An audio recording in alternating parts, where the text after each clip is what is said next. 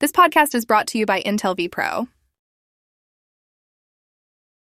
Whenever this time of year rolls around, the one thing that I cannot get over is the feeling of walking out of the office on a weekday afternoon, early evening, and having it be like 5:30, 6 p.m., and it is already completely dark outside. I feel like I've missed the entirety of daylight for this day. It makes it hard to feel like there's something joyful to look forward to. I know that I'm not the only one who feels this way. Our colleague Richard Sima has also talked about this. I struggle a lot in the winter because it's so dark, so cold. So I definitely feel more lethargic. My moods are easier to get down on. So yeah, it's a struggle for me and for millions of people with the winter, with the dark. In a former life, Richard was a neuroscientist. Now he's a journalist. He writes a column for The Post called Brain Matters. And he decided to look into the science of why some people get depressed in the winter. From the newsroom of The Washington Post, this is Post Reports. I'm Martine Powers, and it's Friday, December 8th, a.k.a., in a lot of parts of the U.S., the day with the earliest sunset of the year. So today, producer Sabby Robinson is talking with Richard about why some of us get seasonal affective disorder and what we can do about it. I know that there is a specific term for this, seasonal affective disorder. What is seasonal affective disorder, and how do you know if you have it? Yeah, seasonal affective disorder, with the very memorable acronym SAD, is basically the seasonal change in people's mood, where 5% of Americans have winter seasonal affective disorder, but many more find that winters are just more difficult for their mental well-being. So you might feel more lethargic, have more depressed moods, your appetite might change. And it's a type of depression, so it's something to be very aware of. But the good thing is, because it's seasonal, it's also predictable. So there are things you could do ahead of time and anticipation of, facing the winter months ahead. Yeah, I'd love to hear more about what's helpful if you do have SAD or if you have the winter blues. One of the things I struggle with the most in the winter is the daylight aspect. Like, I get to work in the morning and it's just gotten light, and then I'm inside all day and I only leave when it's dark again. So how do I make sure that this doesn't get me down too much? Yeah, the light aspect is what's regarded as the cause of why people get seasonal affective disorder in the winter. As you said, we have less daylight. I think in DC, since summer, we've lost almost 5.5 hours of daylight.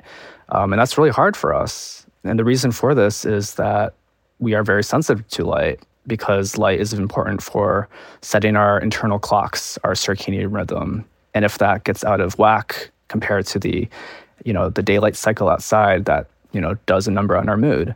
We also know that the cells that detect light in our eyes, they connect to parts of the brain that are involved with mood. So light has a very powerful effect on our mood. So what I do, and what is a very standard practice for people who have winter seasonal affective disorder, is to try something called light therapy or bright light therapy. We have this really powerful light box that we turn on in the morning to sort of welcome the day and help us set our clock to this bright morning light. And these are specialized boxes because they are far more powerful, far more bright than what we normally get with our indoor lights. It's supposed to mimic what the sunlight does to us in the morning. It's very powerful. It tells our brain that it's time to be awake. If you're interested in a light box, I would first recommend you talk to your doctor about what to look for. But the general recommendation is to find one that has really high brightness. The standard is 10,000 lux, which is a measurement of luminance. That's about 10 to 100 times brighter than what we get in regular indoor light. And so you just have it in your room, and you have it on while you're kind of doing things in the morning? Yeah, and I think one important thing is you don't have it in front of you. You have it sort of to the side, so you're not blasting yourself with light first thing in the morning. But it's, something that can help you greet the day. Richard, we're having this conversation in December when we still have the holidays to look forward to. But, oftentimes I think January and February can be some of the toughest winter months when people get really down. So how do you recommend that they prepare for those later winter months when, you can get really down in the dumps? Planning certain activities that will keep you social, keep you engaged, things that you already enjoy is really helpful ahead of time. The other thing that is helpful for me and for many is to basically let your social support network know ahead of time that this is, going to be maybe more difficult, that you welcome them to reach out, that you would appreciate the support. I also recommend speaking with your physicians, your doctors, to let them know also that you will like more checkups, or, just also give them a heads up that you might need more support during this time. When it comes to asking your physician and a psychiatrist for more professional help, how would you go about actually doing that, and what should some of those conversations look like? Yeah, so there are ways to measure how much the seasons affect your mood, which is one way that they could tell whether you have seasonal affective disorder or if you have the sensitivity to this season on your mood.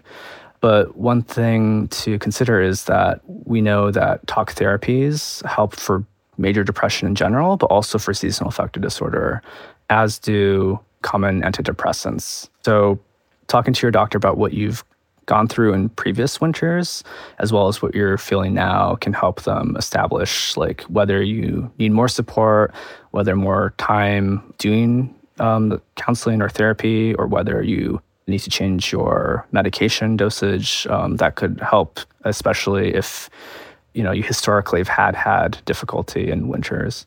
Mm. So Richard, you spoke with the person who identified seasonal affective disorder.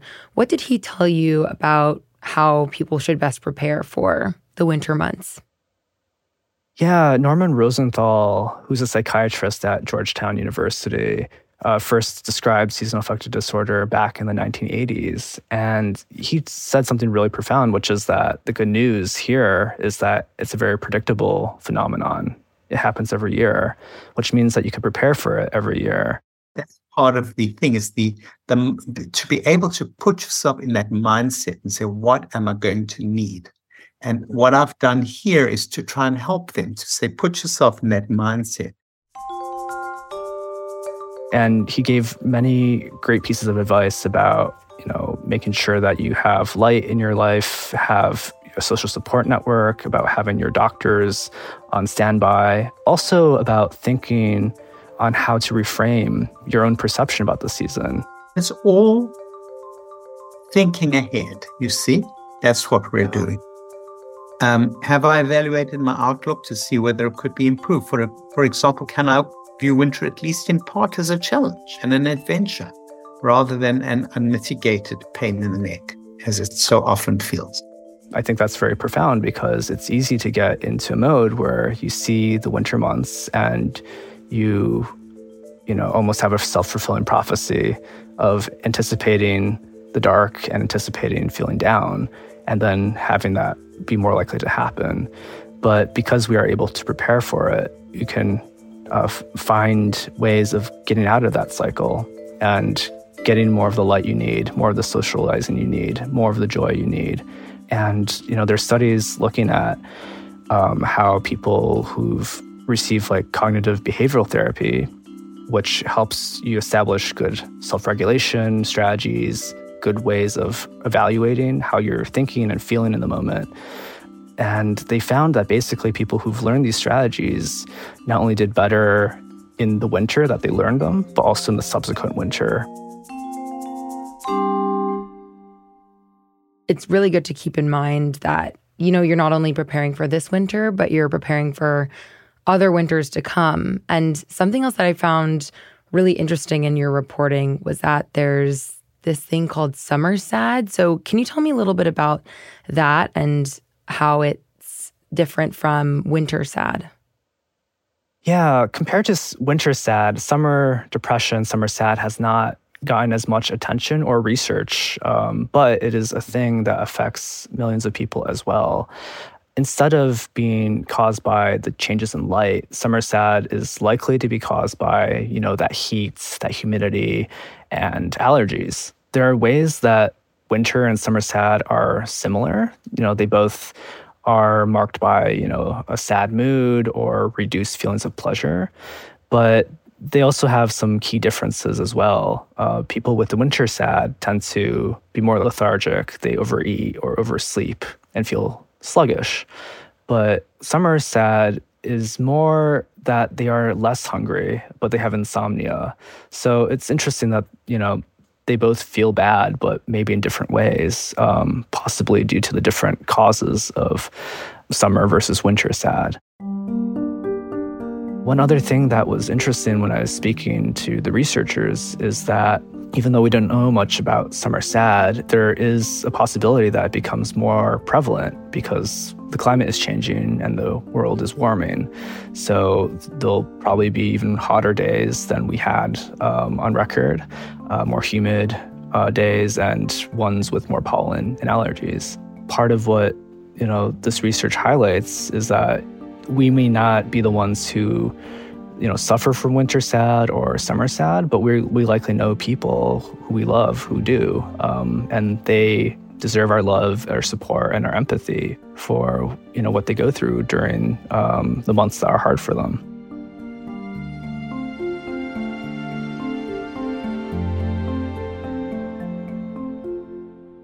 After the break, Sabby and Richard share how they are getting prepared for this winter. We'll be right back.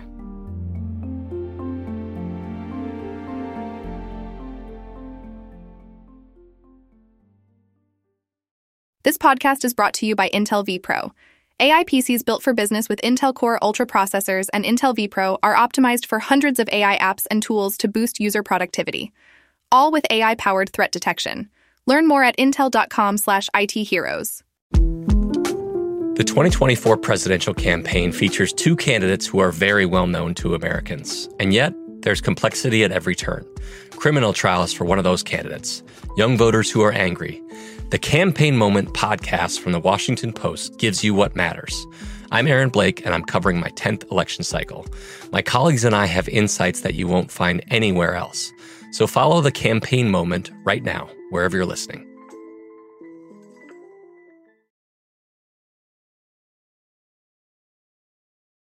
Okay, so Richard, we actually asked our listeners how they prepare for the winter months and how they avoid the winter blues.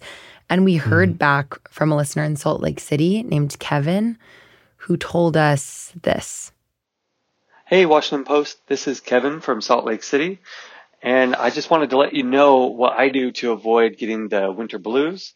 And they say that there is no such thing as bad weather, only bad gear.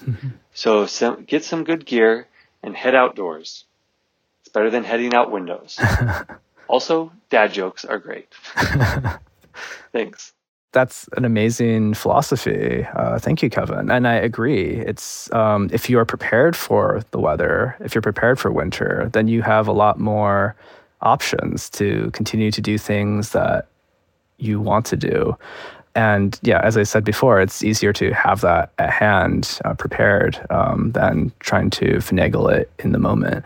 And I appreciate dad jokes all the time. So that's also a plus.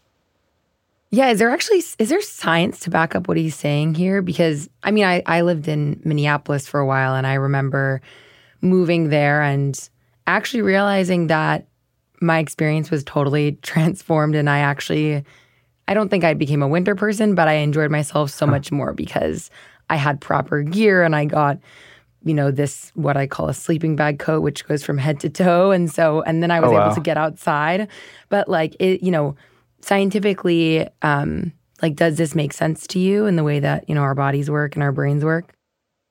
Yeah, I think it fits a lot of research that suggests that people with seasonal affective disorder may have learned these negative associations with the season, with the snow or with the falling leaves that precedes winter, but that there's, beauty out there and ways that you can enjoy doing things outdoors or with friends in cozy, environments.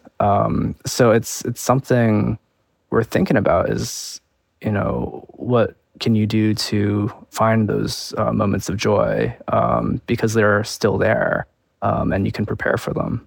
Richard, how do you find those winter moments of joy yourself? Yeah, I have enjoyed walking around the neighborhood throughout the seasons. And part of it is having the winter coats ready, the nice thermal gloves so my hands aren't freezing. But also indoors, setting up board game nights with friends. We've all been busy, so it's important to be mindful to set aside time and schedule these social activities that, can really keep the spirits up during the winter. And it has helped for mine, for sure. What do you do?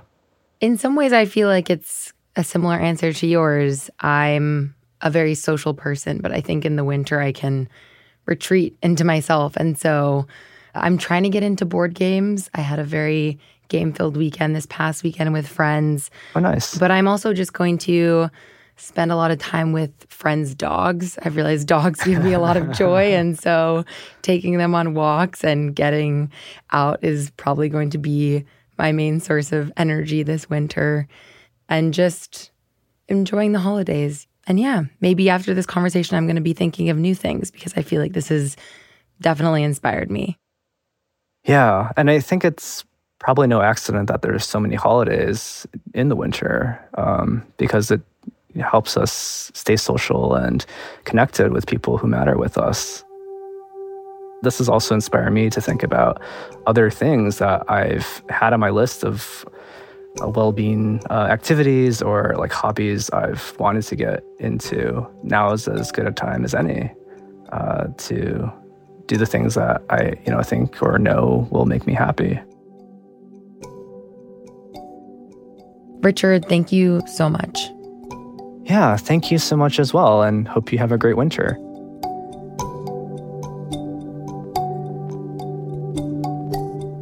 Richard Sima is a neuroscientist and writer of the Brain Matters column for The Post. He spoke with Post Report's producer, Sabby Robinson, who also produced this episode. It was edited by Maggie Penman with help from Rena Flores. It was mixed by Sean Carter. That is it for Post Reports. Thank you so much for listening. If you love the show and appreciate hearing these useful tips from our reporters, you can help other people discover Post Reports by leaving a rating on Spotify or a review on Apple Podcasts. Our team includes Maggie Penman, Rena Flores, Ted Muldoon, Elahe Azadi, Monica Campbell, Robin Amer, Eliza Dennis, Alana Gordon, Ariel Plotnick, Bishop Sand, Arjun Singh, Jordan Marie Smith, Rennie Spernovsky, Sabby Robinson, Emma Talkoff, Sean Carter, and Renita Jablonski. And I'm Martine Powers. We'll be back on Monday with more stories from the Washington Post.